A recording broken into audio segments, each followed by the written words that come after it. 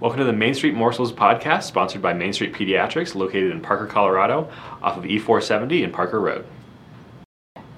Good afternoon. Welcome to Main Street Morsels. I'm Lori Phipps, the owner of Main Street Pediatrics, and welcome to our podcast. Main Street Pediatrics is located in Parker, Colorado. Come and see us.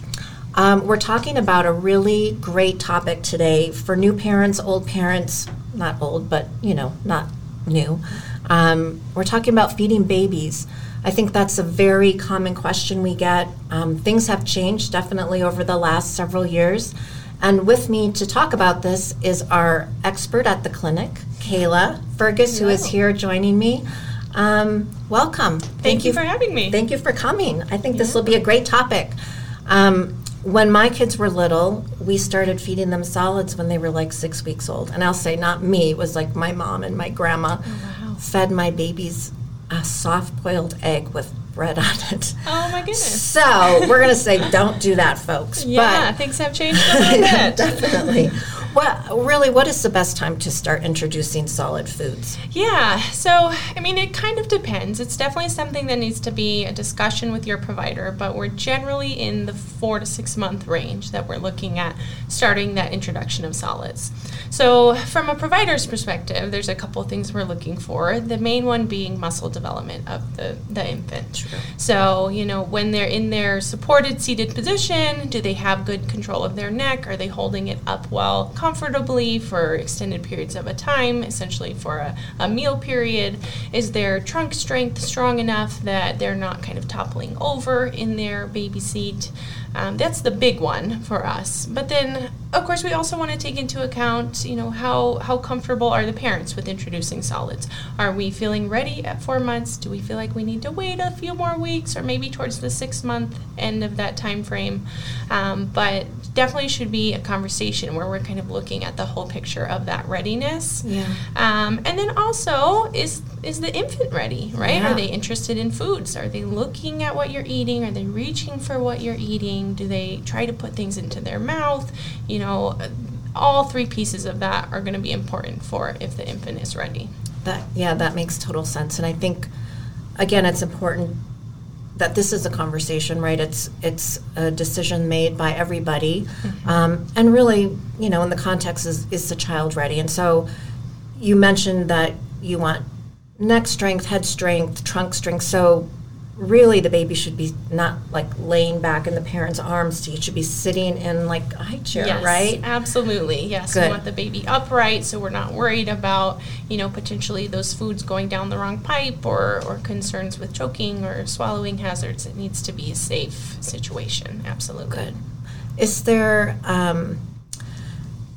if the child's taking formula or breast milk, does that have anything to do with when to start solid foods? Yeah, so that is an important piece of it, because what I initially think of with that question is, do we still have good iron stores for the baby? So in general, from that 4 to 6 month range is when babies will start to lose their natural iron stores, especially with our breastfed babies. Right. They're going to be the ones that are needing that additional supplement sooner. So with formula, it's going to have the iron included, so they're still getting that in their regular feedings. But with breastfed babies, it's going to start to wean, and we need to make sure we're supplementing that from the solid foods. And so really, some things you want to consider as you're starting solids is making sure you're picking good foods. So foods that are rich in iron, such as what? Like what's a good Yeah, absolutely.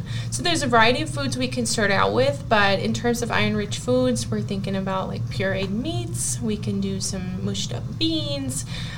We can think about adding in some vitamin C-rich foods to help with the absorption of that iron, so fruits and vegetables. The iron-rich or iron-fortified cereals are good as well. With those, I do like to keep in mind we don't want to add it to the bottle. We want to do that separately, start getting them used to a spoon, kind of spoon feeding the cereals. But that way we're getting in all those good vitamins, minerals, nutrients that baby needs in supplementation with, of course, still doing the breast milk or the formula. Makes sense. Now, I said when my kids were little, we fed them really, really early. And then the pendulum swang. So when I was probably 20 years into my practice or 15 years, the recommendations at that time were don't feed the baby solid foods until they were 1. Mm-hmm. And really what we created was this generation of highly allergic children and now adults.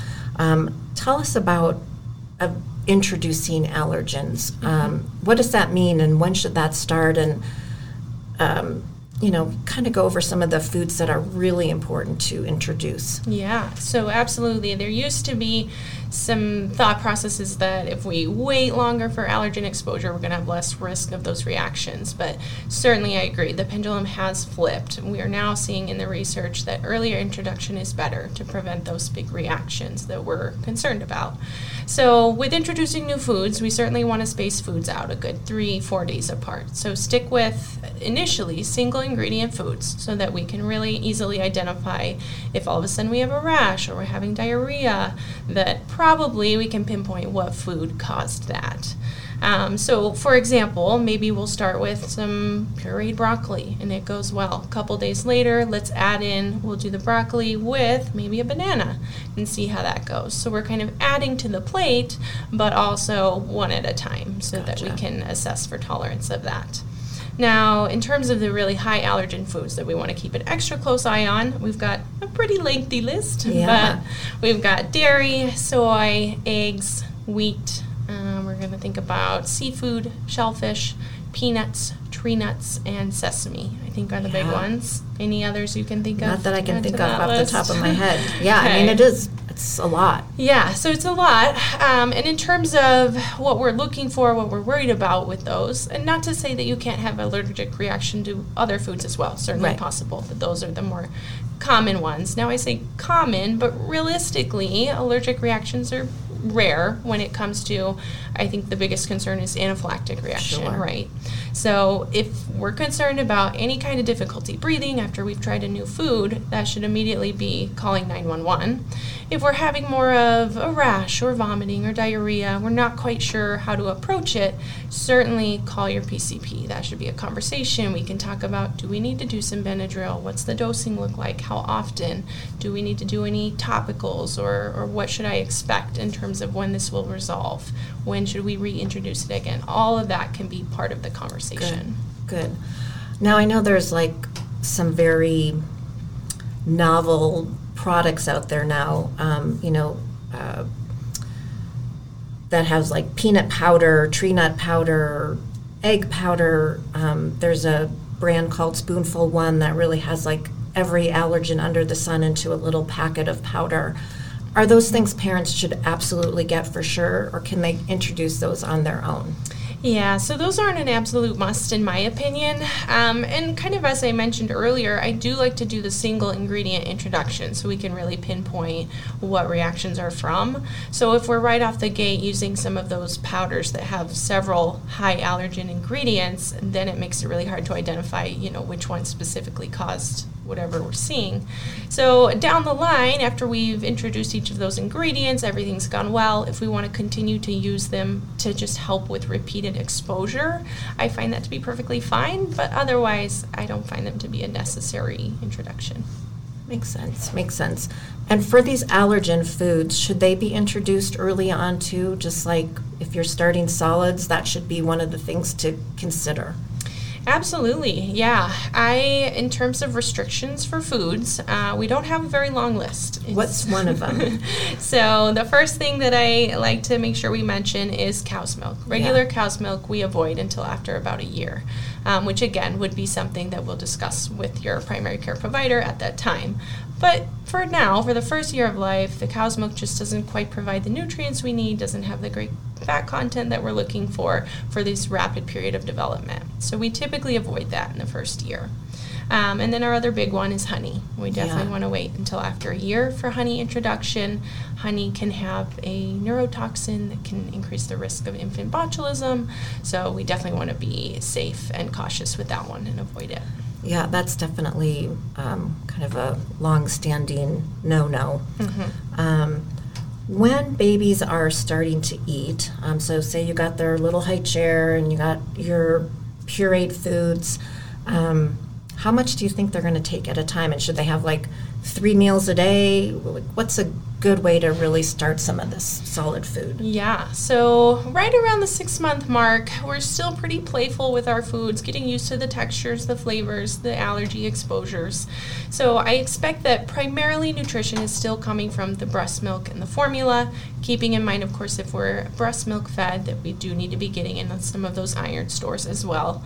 But primarily, we're looking at nutrition from the breast milk or formula. I like to start out with 1 to 2 feeding sessions a day. Maybe we're doing like just a breakfast, or maybe we're doing a breakfast and a dinner, but starting to kind of simulate that when we sit down and eat, we eat together, Yes. kind of a meal time, essentially. As we approach the 9-month mark, I say we're going into about 25% of our nutrition from the solids or the purees, about 75% from the breast milk or formula. So still primary nutrition is from the bottles or the breast, but we're starting to get used to more of those foods on our plate, getting a variety in our diet, and then potentially at that time thinking about 3 meals a day. So we're really starting to regulate the schedule for our babies. And then as we approach a year, we're starting to kind of level out, looking about 50-50 in terms of nutrition, so 50% from the breast milk or formula. Of course, at that time, we'll have the discussion about whole milk, and then about 50% of solids in our diet. At that time, we're doing maybe 3 meals a day, a couple snacks in between. So really getting used to our primary nutrition is transitioning to the solids versus the bottle or the breast. By the time they're 1. Mm-hmm. Okay. Yeah. Well, one thing I wanted to ask about was this concept of baby-led weaning. And that's something that maybe it's been more popular the last 5 years or so.